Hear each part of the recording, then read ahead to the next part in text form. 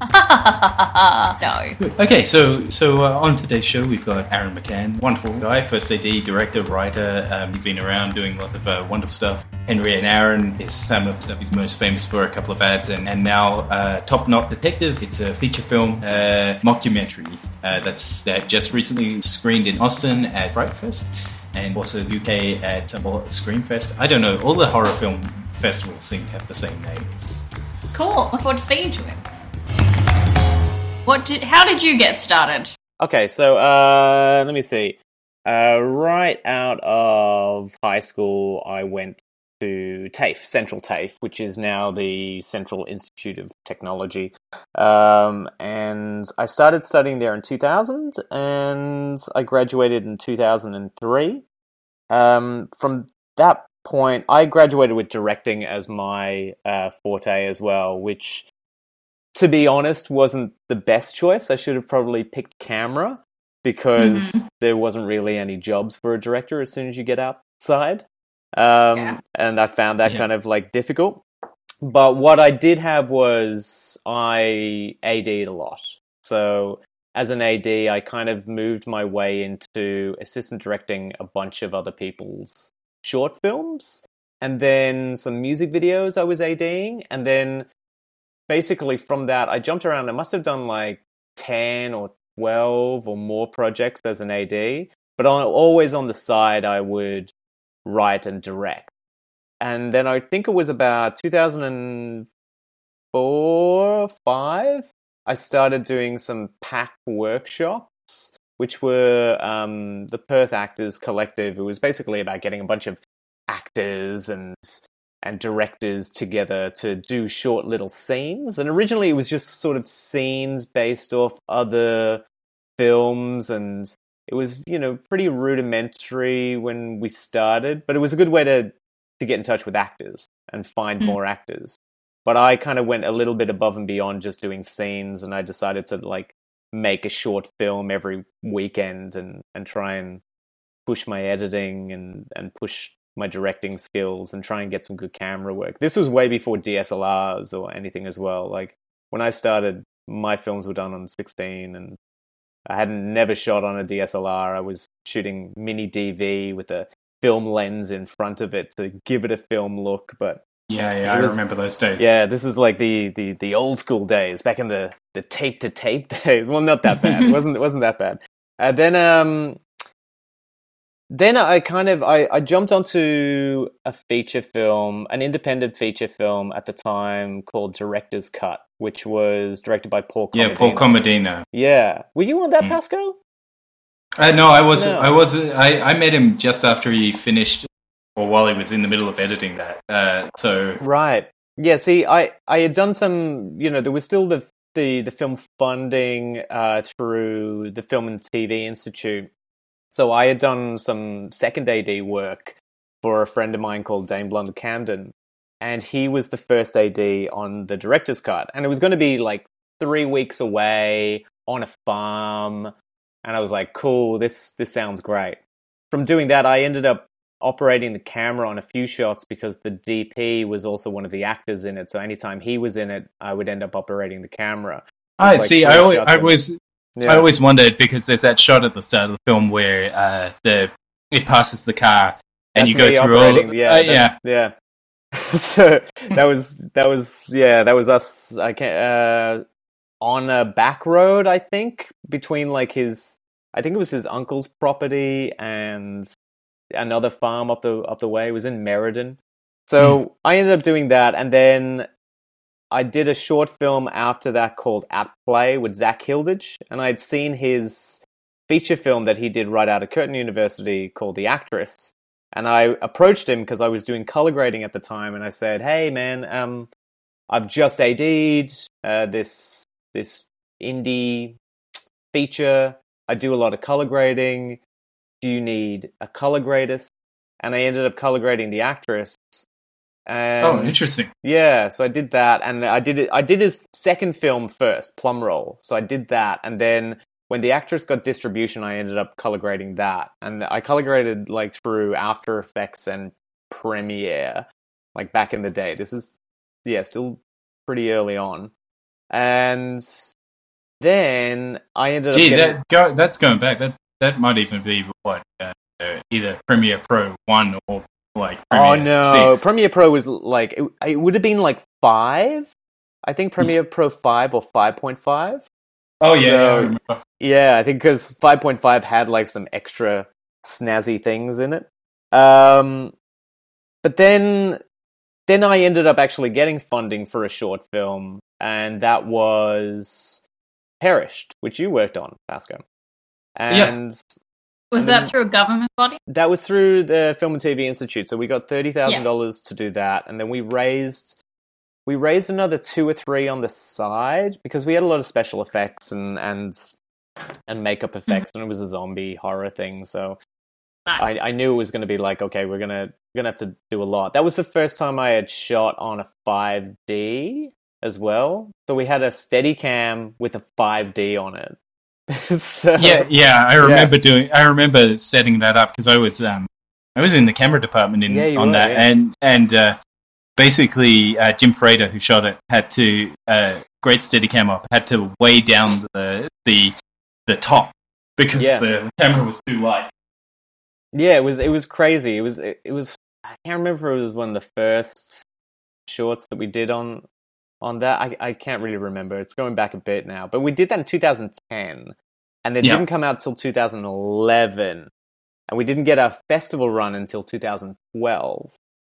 So, and in between doing the short, I was working with a friend of mine, Henry Inglis, and we were writing, we wanted to write our feature as well. We were kind of chasing the heels of Zach and Paul, and we're like, oh, we want to do our feature film. So we've been writing features for a while, and one feature we kind of landed on was one about 2 mates that kind of lived with each other that we were just in our drafting stage called Henry and Aaron because that was us and we knew we'd play the characters.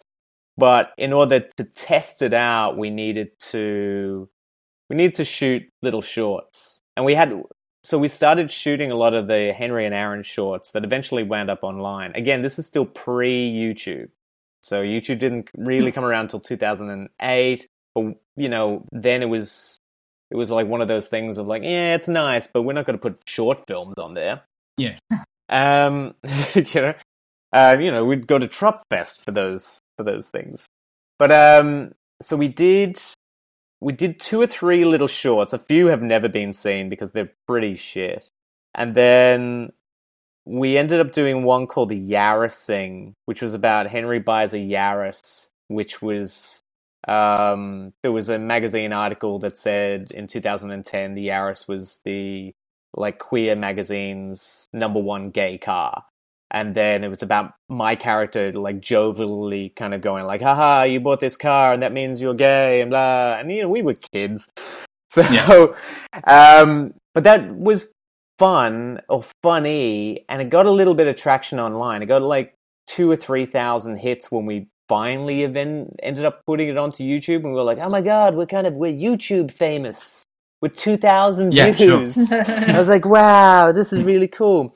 But then we started. It had I think I remember it. It had that what's his name, Lee, big guy. Yeah, Lee Jankowski, Dan Hamill, Burley Smith. It was myself and Henry. We actually shot it twice. We shot it once, and then something happened. We needed to reshoot because there was some awful thing, and then we had to reshoot a whole scene with a completely different camera, and it looked different. But there's a mix of 5D and old mini DV. We cut it on Final Cut 7, and it was crazy.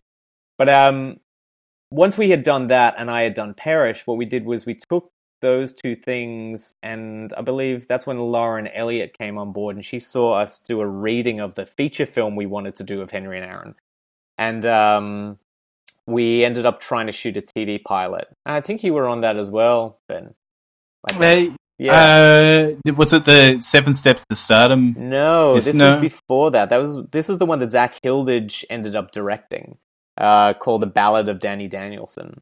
I think that eventually wound up online somehow. Yeah, I can't remember. Yeah, some of the projects blur into one. Yeah, it was a shoot that happened over a year, and it was Zach Hilditch was originally on board to direct, He directed it all, but then we were cutting it, and during the editing process, things changed. And we made it for no money. So then myself and Henry ended up directing another section of it. Mazia Lahudi ended up directing 2 scenes of it. Anthony Webb ended up directing a bunch because he was the original DP. And then at the very end, Zach came back because he had just finished doing this other indie feature. And he ended up finishing off the film, and we ended up having to shelve it due to some issue, which I probably won't get into. But we shelved it, and then at that point, Movie Extra, which was on Foxtel, this is now 2012, they came along and they said, we've got this competition, it's like $60,000 to make a web series, and it'll be the first kind of like funded kind of web series thing. And we were like, yeah, sure. So we ended up cutting this pilot that we had into like a minute trailer, and then we put that online, and that became a finalist. But then in order to win the thing, we had to get people to vote every day, and we decided to make a Christmas special. Yeah, so I remember this. over the November, we decided to make a Christmas special, shoot that, and put it online. And it went online like on Boxing Day or the day after Christmas, because we just couldn't get our shit together to put it out on Christmas Day. And then that ended up doing something crazy, like 50,000 views or something insane for us online. Yeah. And then we ended up making the series Henry and Aaron's 7 Steps to Superstardom for Foxtel right after that. So all in all, like from ending film school to that point, that was almost 8 or 9 years. So then we got a little bit of extra money to fill out the funding for the web series. That became borrowing. Was that self like the extra money? Were you in private investor or there was a little bit of private investment. There was a little bit of I think Green West gave us like, I can't remember off the top of my head, maybe $1,000, something really small, or something in kind. And I know FTI gave us some stuff in kind. But what really helped was the Central Institute where we studied. We went back to them, and they gave us some crew and some cash. But there was a caveat to that, which was you have to make an ad for us. And we were like, yeah sure, no worries, whatever. Right? So we're like, I don't want to make an ad, but whatever. So we go and make the web series, and that went really well up until a point when we had a bit of a falling out with Foxtel. But that was, I mean, that channel doesn't even exist anymore, which kind of says a lot to what was going on. But there's a lot of stuff going on behind the scenes. Plus, we were quite young, and we didn't really know how to deal with kind of notes and executives, and we'd always been doing stuff by ourselves. Yeah, so no one on the team had experience like that before at that level, right? No one had. I mean, the show ended up being directed by Zach Hilditch, Mazia Lahudi, and Ant Webb, who had all worked with us before. We had never worked under a studio type system. Some of the notes that we were getting back were, to be honest, ridiculous. They just didn't understand a lot of the humor and wanted changes that were stupid. And I'll still stand by that. But we were also kind of like, we're also kind of kids and bratty and you don't know what you don't know.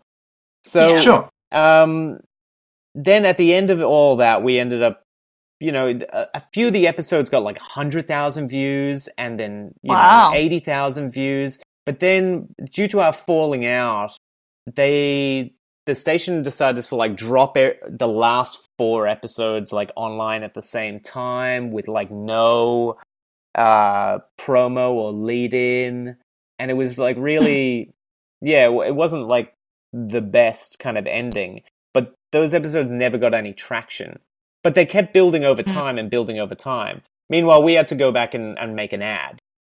So we were like, okay, shit, we got to make an ad. We got to do what we said we would do because we got this money to do this thing. So let's go make an ad that'll probably never get on television.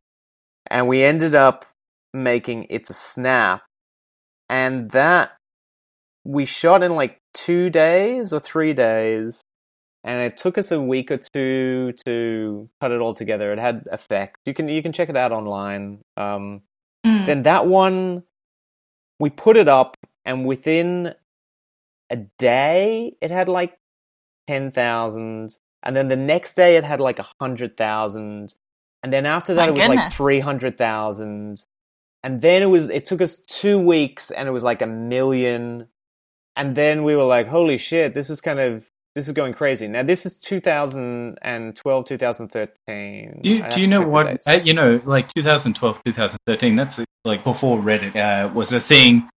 Yeah, it was going insane, and it was mainly because it was being shared around by kind of American celebrities. There was Dan Harmon was sharing it around. There was lots of like crazy. Yeah, there was a crazy kind of influx of people sharing this stuff, and then we started getting calls from the US of like, have you guys thought about getting an agent? And we're like, oh, I don't know. So we ended up flying to the US and then signing with CAA. Wow. We ended up being able to. They wanted to, because not only do we have the ad online, which got us traction, we had it linked to a website, which was henryandaaron.com, which had all of our stuff on it. So they could see that there was a giant catalog of things that we had. So it wasn't just a one-off. We had lots of things to show. And then, and I had a horror film, which that same year was accepted into South by Southwest. So it was kind of like I was going to the States as well. So it made sense for us all to travel at the same time. Sure. So then we ended up getting agents and managers, and then they said, we'll put together a pitch for a TV series based on Henry and Aaron and come back. And that took us about 8 months, and we had built a first look with HBO to give a pitch to them. We ended up pitching to them and NBC and Adult Swim and a whole bunch of other places. It didn't eventuate, and those things, they happen all the time. You do a pitch, and that's okay. But it sort of solidified us in the way that we could continue working on the things that we wanted to work on. And both myself and Henry were working on another project, but we got offered to do an ad for the same college. And they had a more substantial budget, and we ended up making Set Yourself Free.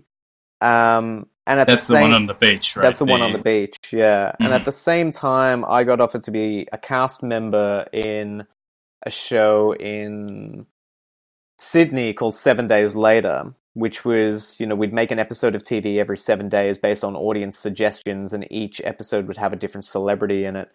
And it was a bunch of YouTubers and improvers, like myself, the Bondi Hipsters, a bunch of those people. So I was doing that show in Sydney, and then we had delivered the ad, but there was an election in WA at the time, and the Minister for Education saw the ad.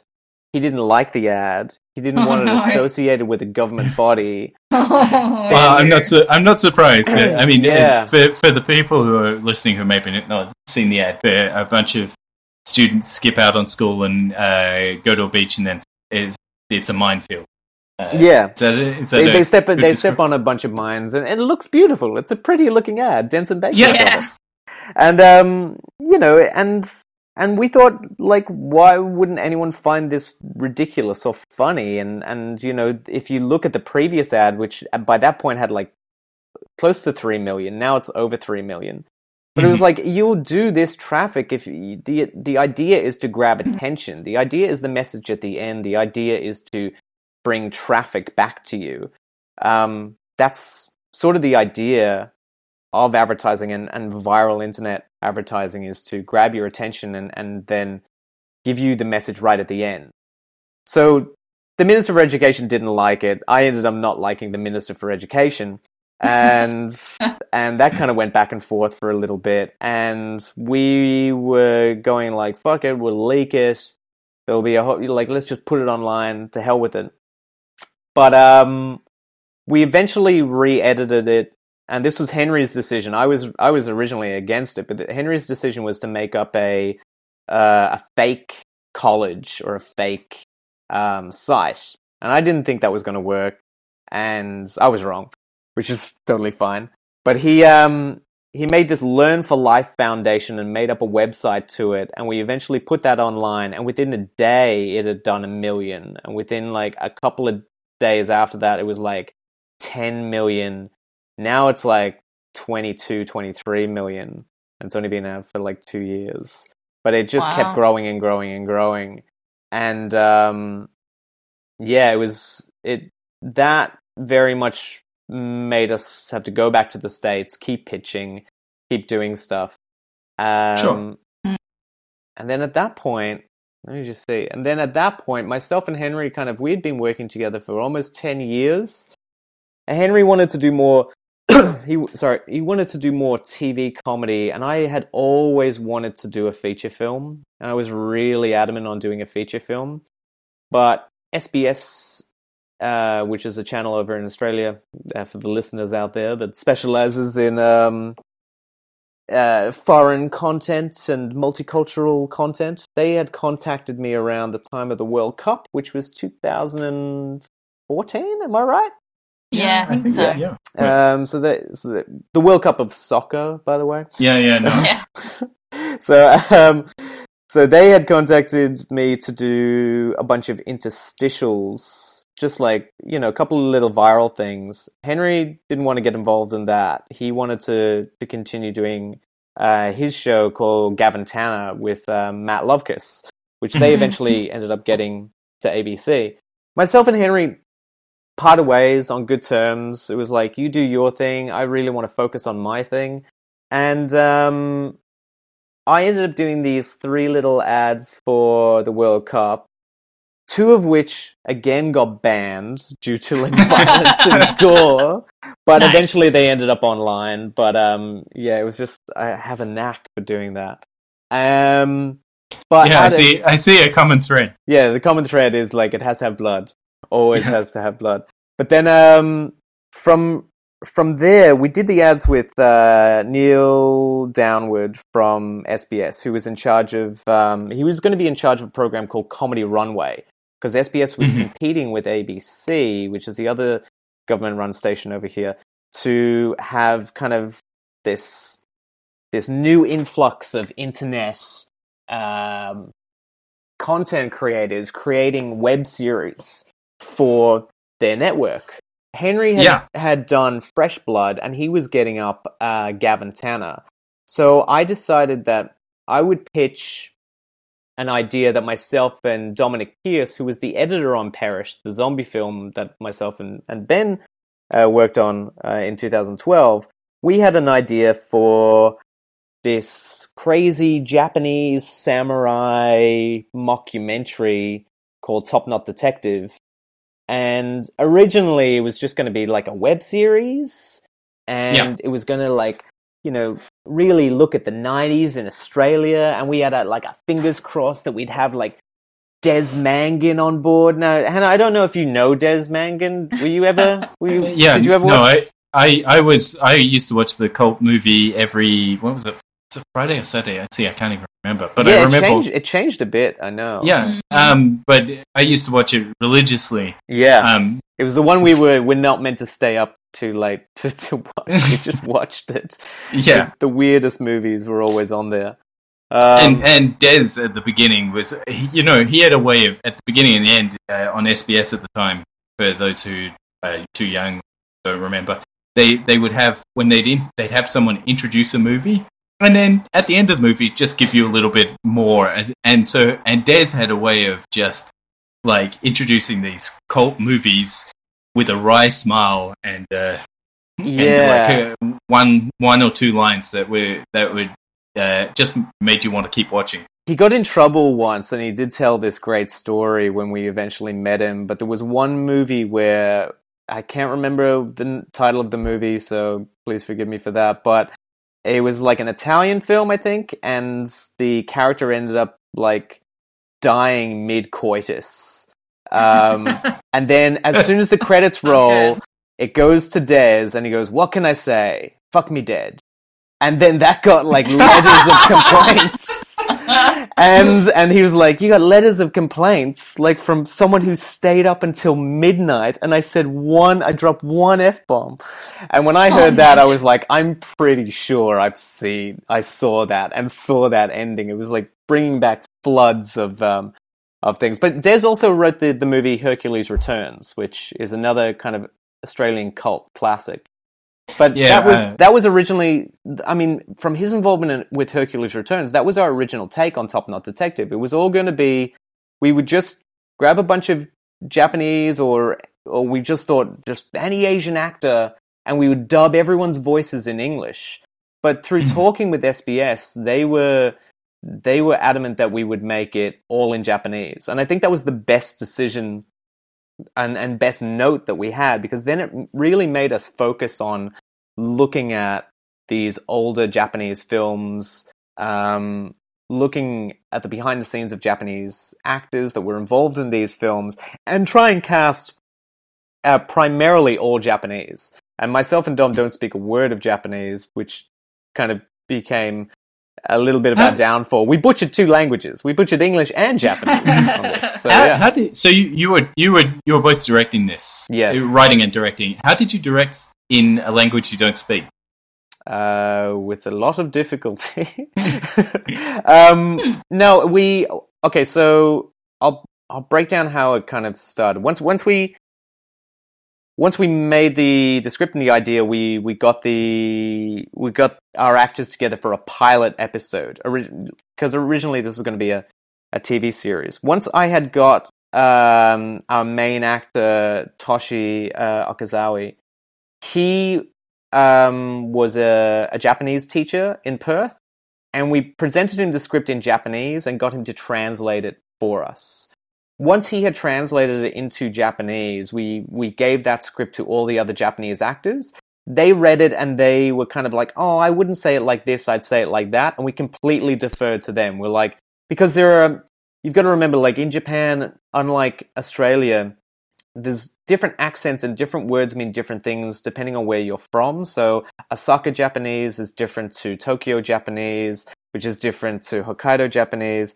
So we wanted to be more specific, so we relied heavily on the actors to kind of rewrite their own lines and do a lot of improv. And I had an improv background, so kind of that allowed us to kind of play with the actors that way. I mean, the majority of the film is based around, I mean, when we eventually went to do the feature film, which was another year afterwards, which again, we had written it as a web series, designed it to be a 6-episode web series, and then basically cut it together into a feature film.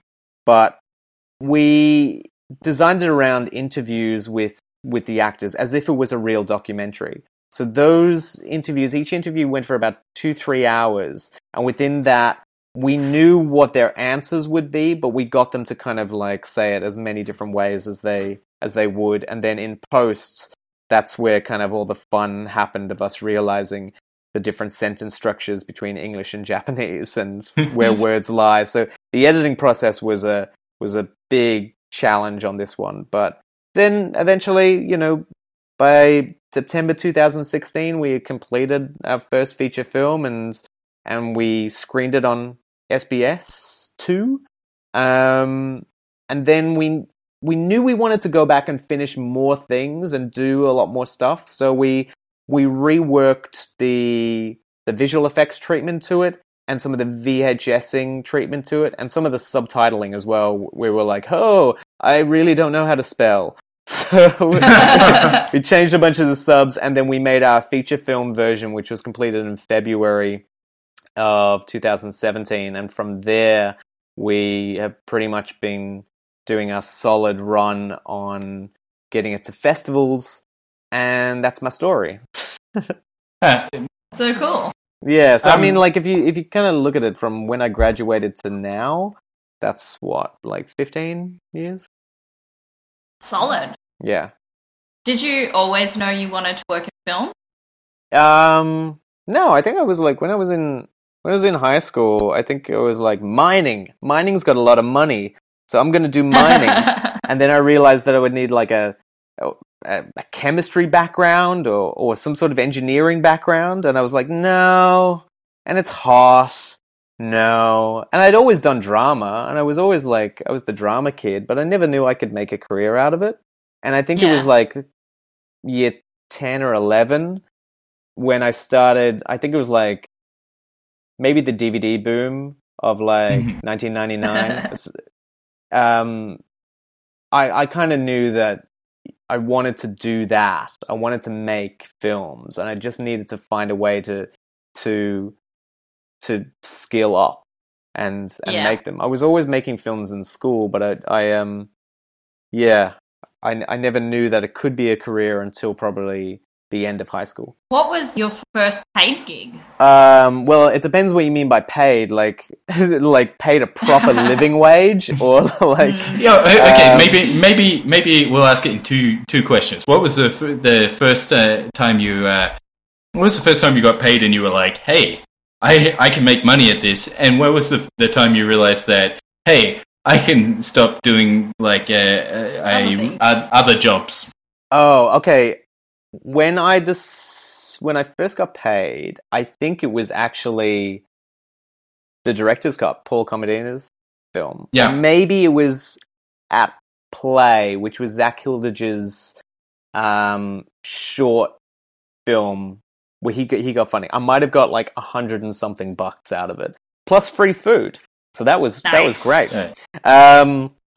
I mean, at that time, I was still working like a job. I had like a factory job at the West Australian newspapers, like making up the newspaper, and I had pretty much left that job when I had done director's cut and was pretty much unemployed, and just did the director's cut, and they paid me, and then I ended up getting a job at JB Hi-Fi as a DVD buyer and seller, which I thought was the perfect job because I was around movies every day. Sure. And I ended up spending most of my paycheck back. I gave that company so much money. I bought so many DVDs. But then I was still working there up until I made the Henry and Aaron web series, The 7 Steps to Superstardom. At that point, that's when I've never had another job outside the industry since. That's awesome. As soon as I left that job, which was 2012. Yeah, 2012? Oh no, 2011, 2012? I knew I wasn't going to go back. I mean, I'd want to say like it's been great, but it has been a struggle. Like there have definitely been years that you're like, holy shit, how much did I earn this year? Ugh. But you do get by, and I think it's like if you really love doing it, you know, it's not always about the money. It's about that I can't actually do anything else. I can't work another job. When I was at JB Hi-Fi, I would argue with customers, you know, where they would tell me that a movie existed, and I would argue with them in the store when I was meant to just nod and agree and tell them they were right. And I was like, no. And I would tell them not to buy certain movies because they were shit. And I was like, don't buy that. That's terrible. So I wasn't the best, like, seller, but I was honest. When you started working and getting paid, you were still doing first AD jobs, right? Yeah, so everything that I got paid for initially was always firsting, seconding, or thirding. I worked on, the first big feature film I ever worked on was Drift. Actually, no. The first film I ever walked onto a set was Let's Get Skace. Have you ever seen Let's Get Skace? Yeah, I've seen it once. Once is enough. Yeah, it's not good. It's not good. That I skipped out on my geography exam in year 12 to go and be an extra in that film. Because I could be an extra in a film, and that was amazing to me. And I ended up seeing Steadicam work and see the grips. I ended up working with the majority of that crew since then. And I now sit on the board of the Perth Professional Film Crew, which is nice. But and most of the guys worked on that, and some are old hats and some are new, and the first bigger film was Drift, where I was a third AD on that, alongside Kieran Wilson, and that I got to work with celebrities, which wasn't great. But yeah, no, I remember one instance where.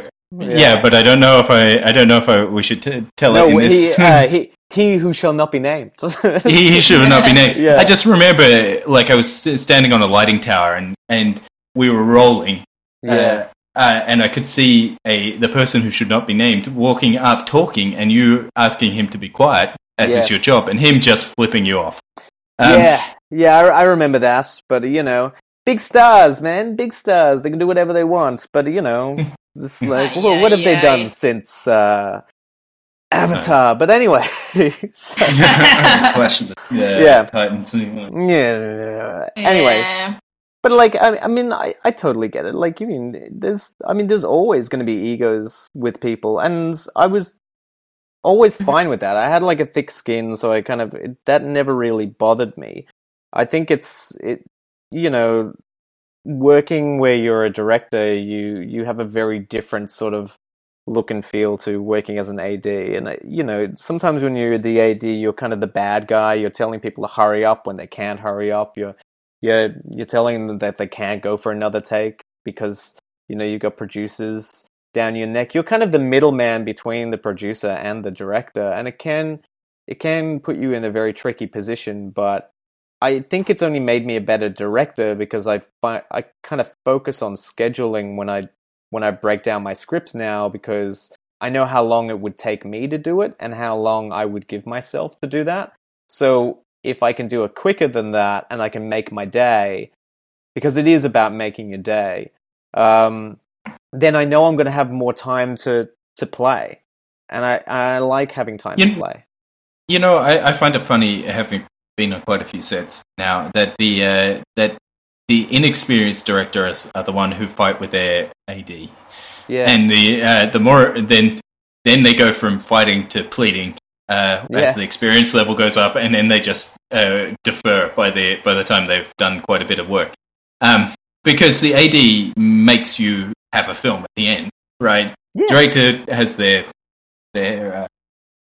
skill set. They're directing. Your crew are doing everything. They're all professionals, hopefully. But there's AD's job is to make sure that if you say you're going to film 7 minutes in that day, you film 7 minutes. Yeah, and that's and like obviously there'll be circumstances out of your control where you don't get stuff, and you shift those scenes to another day. But only the AD will be able to tell you if you can shift a scene to that day and what scene you'll have to drop in order to get that. I mean, you're looking at a whole film and you're rearranging it based on not just like when you can shoot, but people's availabilities, when people are leaving. So there's a lot of it's a very different side of your brain thinking about it as compared to directing. So directing, kind of the days end up flying by because you're just watching a monitor, watching a movie most of the days, and talking to people, and it's very different hat. But it's good to have an AD sort of mindset looking at things, because then if an AD comes up to you and says you don't have enough time to do that, and you do, you can go, I'll get it done. But it's always good to kind of think about schedule. And also knowing the compromises you can make. Like you can say, I'll get it done, but I won't get the same coverage I thought I get. I just need to get this. Yeah, I mean, film is very much about compromise. It's like if I know that I've got to compromise 2 hours at the end of the day, then I'll look at something and go, okay, we can do this in 1 or 2 shots instead of like 5 or 6. Then when I'm breaking down my shot list as well, I know that I'm not going to have any more than like 20 setups in a day, because it's kind of becomes impossible on the crew. So you kind of you look at what you can physically manage doing the film and still get the best possible story out of it. And yeah, I'm very like lucky to have the AD side, because I also kind of like got to interact with all the other crew members and learn a lot of the other crew roles, and you don't take anyone for granted, so it's good when you're a director at least kind of knowing what the gaffer and the DP and the catering are doing, and how you going overtime affects everyone. I also think that it's good to be friends with the gaffer and the grip and the caterer and unit. Every department, sound guys, is particularly. If Always you're a be friends director, with catering. always be. No, yeah, but if you're friendly with them and you get to that day, which is terrible, like on Drift, the day where we were up on that hill and it was just raining down. Oh, yeah. The crew will get it done, but the next day they're going to be a little bit more tired, and if you're friendly with them, then they're more likely to go that extra mile. Yeah, I mean it's about kind of like be friendly, but you know it's still, it can be very regimented as well, like an army. You know, it's like be friendly, but understand that we're here to do a job and we have to do it. You know. Cloud Street, where I see it, Cloud Street, when we had it, that was a long shoot for, it was a mini series. We had a lot of time, a lot of people, but the director came at lunch, at least sit down with. I saw him. He sat down with us once. He sat down with. I was in the gaff team there, gaff and grip. He sat with the sound guys. He didn't just hang around with the actors or the top of the line crew. He made a point of getting around, and it's that kind of thing, learning people's names. Yeah. I always find that nice. It's always like on the first day I don't know anyone's names except my heads of department, but by the end of the first week I should pretty much hopefully know everyone's name. So yeah. But then people do come and go, and I'll walk into an office and I'll be like, "Who are you? I don't know who you are." But I always try and make it that anyone can approach me at any point. It's never like you shouldn't, or be fearful to talk to the director or the producers. It's sort of like you can approach me with any issue, but some days, your mind is in another place. And I always try and make a point of like, what happens on set stays on set. You can be snappy and you can be a little, you don't mean to be rude, but sometimes you can be rude, but it's never meant to be taken personally. So I'll always try and like reassure people that, I didn't mean anything by that, or, Which is good. I mean, I've had plenty of times where someone higher up in the chain has yelled at me and then pulled a beer out of the esky for me at the end of the day. Same, yeah. I mean, I've been yelled at a few times. It's actually good to get chewed up a few times because it makes you realize, like, you go, right, I did something wrong. You learn more from making mistakes than you ever do from never. Yeah, it's as long as, like, I found that that when you're starting out, people are forgiving of you making mistakes, even if they yell at you at the time. Much more than if it's the way that you make mistakes. So like if you make a mistake and you go, I'm sorry, I made that mistake, what can I do next time? Like that's a better way than getting angry and for sure, yelling back. Are there things you wish you'd done differently? Like I was saying, like if I came out of Central with a technical background, like a camera background, I'd probably be working more, because as an AD, you're not always working. It's sort of like being a director. You can have like one AD on a shoot, but some music videos don't need an AD, some ads don't need an AD, and there's usually only, there could be like 5 or 6 productions, but they'll always revert to ADs that they know. And there could be 5 or 6 films directing, at the same time. They can only have one director each. But every film needs the camera department and needs the sound department and needs the lighting department, and there is only 3 or 4 of them in WA. So in order to get on more sets, like having those practical kind of skills works. I mean, I edit a lot as well, so that helps. But I probably would. It's not the same as being on set. No, it's not the same as being on set. But I mean, it can be like it has its own kind of like skills as well, like color grading and cutting and being able to do some visual effects. It gives you a skill set that other people don't have. So it's always good to learn like as much as possible. Also, I probably would have like maybe early on started writing a lot more, whereas I've started writing more now. But if I would have written like more features or stuff early on, instead of just focusing on shorts, I'd have more currency now. Because if you look at it, at the end of the day, writing a script is the only currency you really have. Because you can't shoot anything if there is no blueprint for it. And the more you write, the better you get at it. So it really depends if you want to be a writer-director or if you want to be a writer.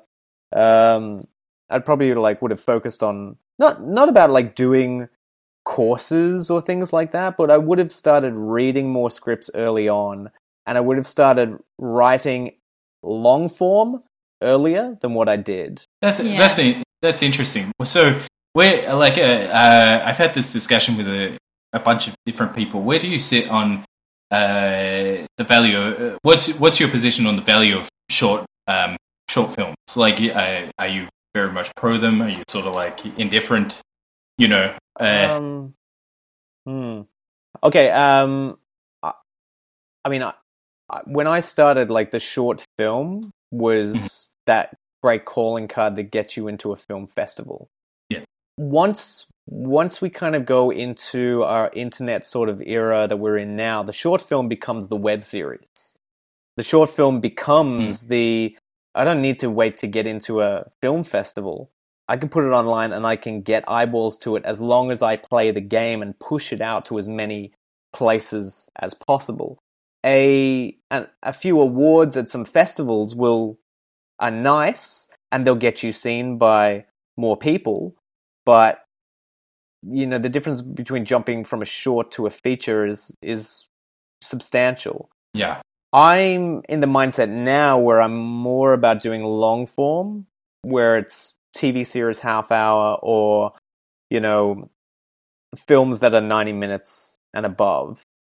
But I always have ideas for little shorts, but I think if I'm going to do them, I would do them as short little online things or sketches or fake ads. Well, I did one for the Gruen transfer like a little while ago. So you posted it to Twitter the other day. I saw that. Yes. It's quite funny. I didn't write that one, though. I would say with the... I think that it has changed. You're right, that YouTube has changed the way that short films exist. But what I think I've seen is that the people who are very successful on YouTube are just creating content all the time. That level of content that level of content creation is a different skill set. Yeah, I think it was like someone put it in. There was a conference I went to where someone said it's the difference between like hero content and hygiene content. And hygiene content is that content that you like hygiene, you do it every day, or you do it every week, or you do it every month. It's like at a set time, this video is always going to drop. Whereas hero content is that once in a while, there will be this thing and a lot of time and effort goes into it. And that's, your proof of concepts. Like, you've seen some great proof of concepts come up now that feature films have been attached to. Proof of concept trailers, proof of concept shorts, a scene or something that people put a lot of time and effort into. But I wouldn't also discount like hygiene sort of content of like, stuff every week, like podcasts like this. That's hygiene content. It's once every kind of like once in a while. And they're fantastic. Especially this podcast. Once in a while. But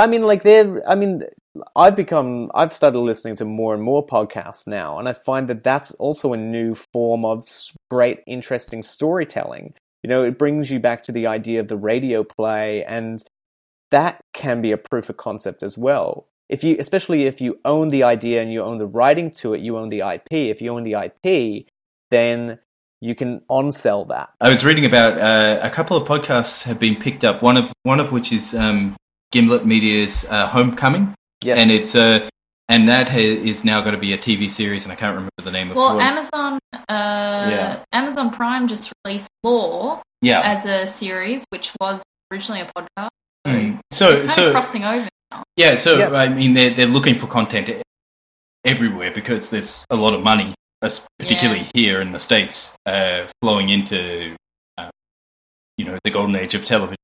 So, but also the golden age of VR, and that is something that I'm not so familiar with, especially because I was a gamer up until a point, but then I kind of fell out of it and looked towards more traditional narrative storytelling. But if you're making interesting VR stuff, there is such an avenue and so much money in that space to play with. It's just no one's cracked the narrative storytelling point for a longer form, or up to a half hour within a VR sort of space, or an AG space as well, like augmented reality storytelling. Like when are we going to start looking at that? And it's going to take trend setting. And it's sort of like the early days of YouTube, which is only 2008. It's not even 10 years. And it's got to the place that it is now, where YouTube is paying for content with YouTube Red. So, we've moved quite far in quite a short amount of time. So I'm sure that the other formats will jump exponentially. You obviously had great success online in the early days, and a lot of that can be attributed to the content you're creating. But what sort of publicity were you guys doing? Were you on Twitter? Did Twitter even exist then? Like, how were you getting that content out to people? Yeah, I think when we put it online, when we put it on YouTube, Lauren Elliott worked in PR. So she ended up kind of getting us some local spots on TV and some local kind of mentions in a magazine. But it really was out of our control. I mean, those ones that got 2 million or 20 million, that was Reddit. And that was something I didn't even really know about. So, I saw it jump to a couple of million in a few days, and most of the comments were came here from Reddit, and I was like, okay, I got to get onto this Reddit thing. But someone had just put it there, and then it was finding and sourcing it back to Twitter, because we had pushed it on Twitter a little bit, but we didn't have a lot of followers, maybe 1,000 at the point. But someone shared it, and someone found it and sent it to Chris McQuarrie, who directed Mission Impossible, who sent it to Dan Harmon, who sent it to John August, and it was a bunch of celebrities saw it, and when they posted it up, obviously they've got a larger mouthpiece, so more people get to see it. A lot of the things that are viral successes, there isn't a formula to it. It's very zeitgeisty and whatever. Right place, right time. Right place, right time. And also, you had the super user phenomenon. You got noticed by these trendsetters, and that kind of pushed you around.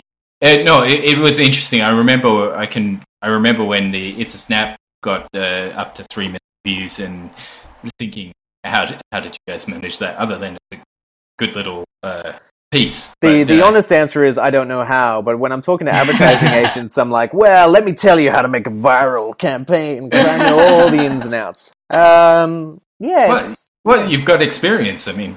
Yeah, I mean, I have experience with getting luck, and I think luck has a big part to play in it, because I did stuff after the It's a Snap stuff, and in between It's a Snap and Set Yourself Free, where we tried to follow a similar formula, but it just never quite worked.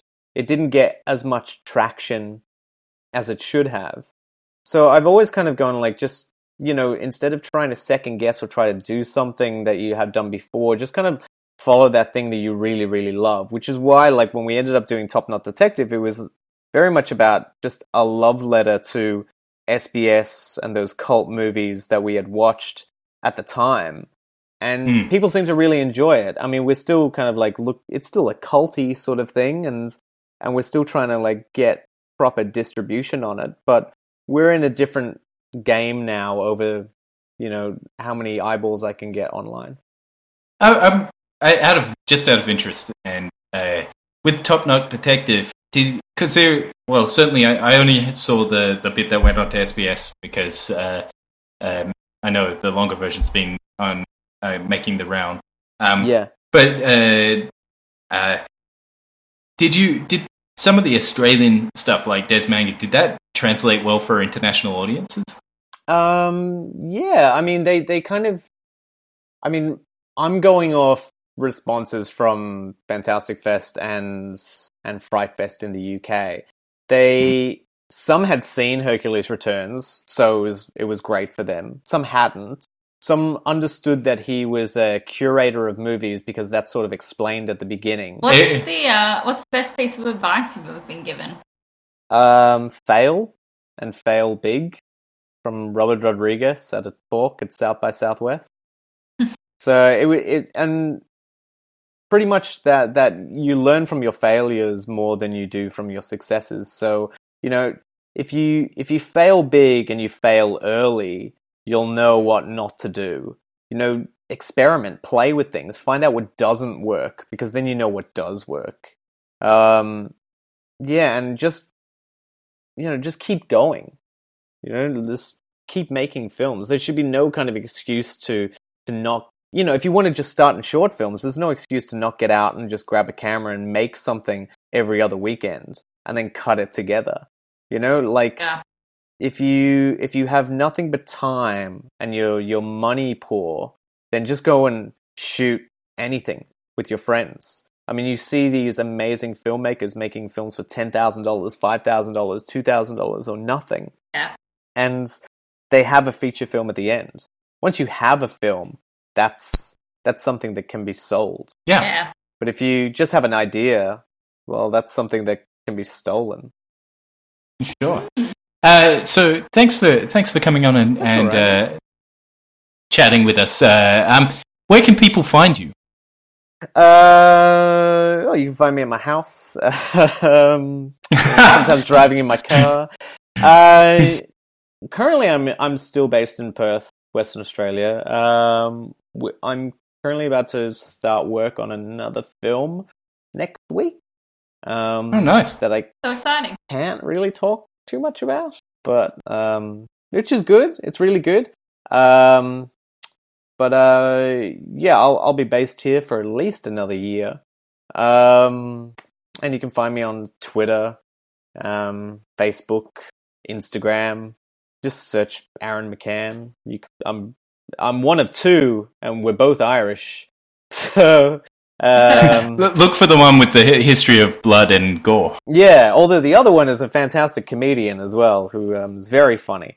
We kind of get confused, and people tweet at us for the wrong things. I've got at least one other Ben Pascoe who's a filmmaker, and there's another Ben Pascoe who takes photos. So no matter what I do, I get confused with somebody. Damn them! No, I mean, it's been really good chatting, and hopefully there's been some interesting things there, Hannah. And It's been really interesting. Thank you so much. Yeah, thanks for letting me waffle on and just talk shit. Everyone says the same story, right? They all say, you know, work hard, it's who you get to know people, be good, you know, be nice, network, do small stuff, try to fail, you know, and but each person's story is interesting, you know, like and different. Yeah, but I also think it's sort of like I see now, because I still go back and teach at film schools occasionally, and I do see this sort of over, you know, like I need to have it now. I need to kind of like be the success now, and will I get it now? And for me, I go, well, it's going to take. It took me 15 years. It's going to take you at least 10 before there's anything really, you know, worthwhile to come out. Well, that's from my journey. But also, I remember that back then, when I was at film school, I was in the same mindset of now. I need to have it now. So it is good to have that hunger.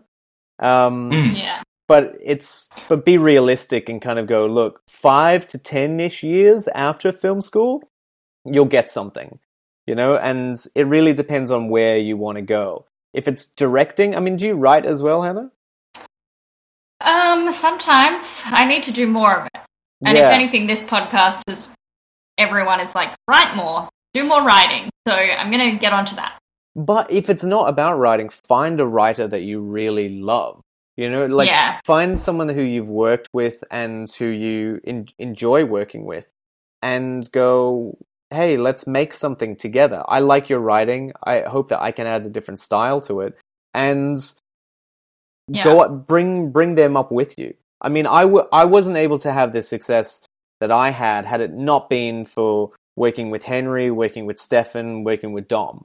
So I've always had, and now I've had a little unit around me, and you do need to kind of build a team, because that team will only help you kind of like go through. It's, we're in an industry that prides itself on collaboration. Yeah.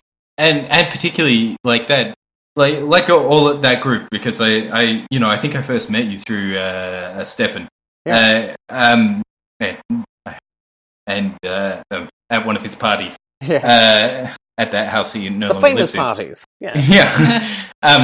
but it is that kind of like when you're first starting out, the industry can seem impenetrable.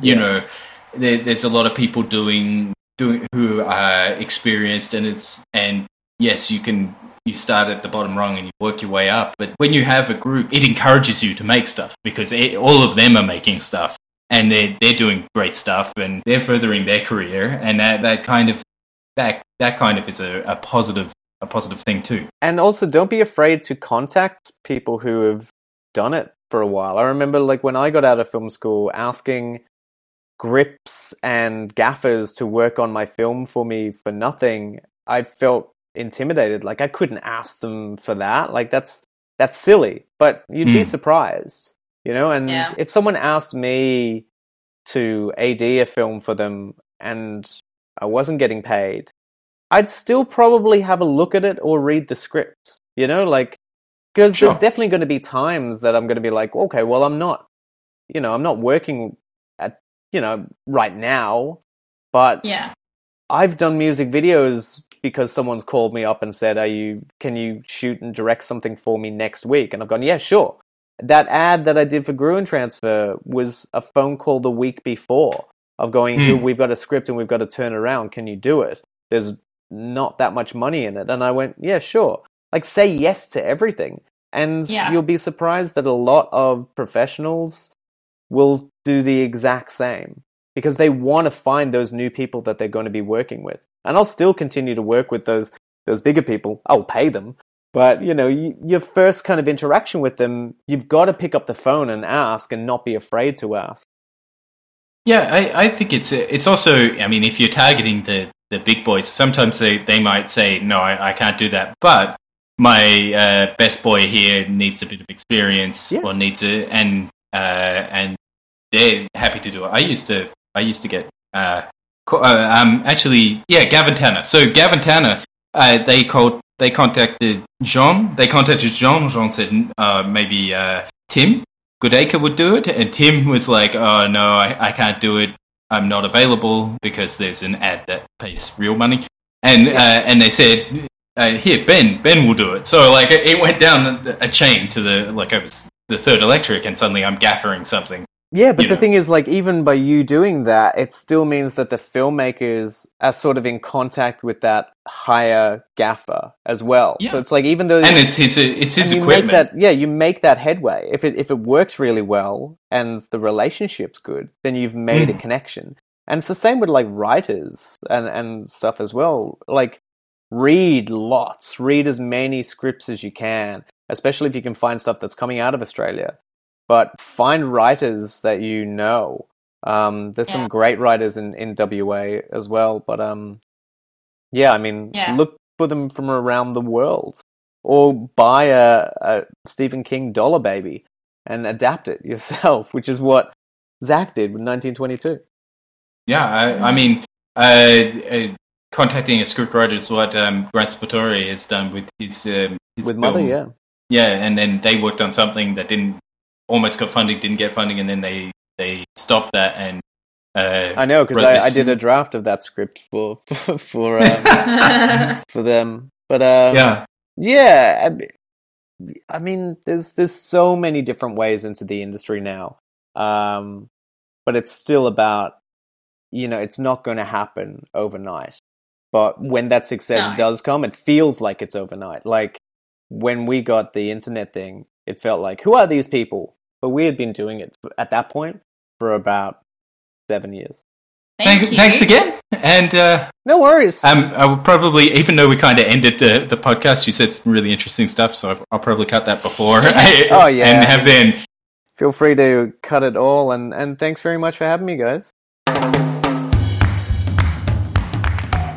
Okay, that was Aaron. That was great. What a cool guy. A really nice guy, really open. Such an interesting journey. Yeah. And Once again, make your own work. And it shows perseverance. If you keep going, it'll get it done. Yep. Okay. So, Hannah, where can they find you? You can find me at Pasco across the internet, or hannahpoppypasco.com. And you can find me if you're looking for to make a video at benpasco.net, or you can find me on Twitter and Instagram at the Society of Ben. We'll see you next week. Also, sidebar, keep your ears out for Animal Junk coming soon from Pasco and Pasco. Yeah, it's our new podcast where we talk about animal junk.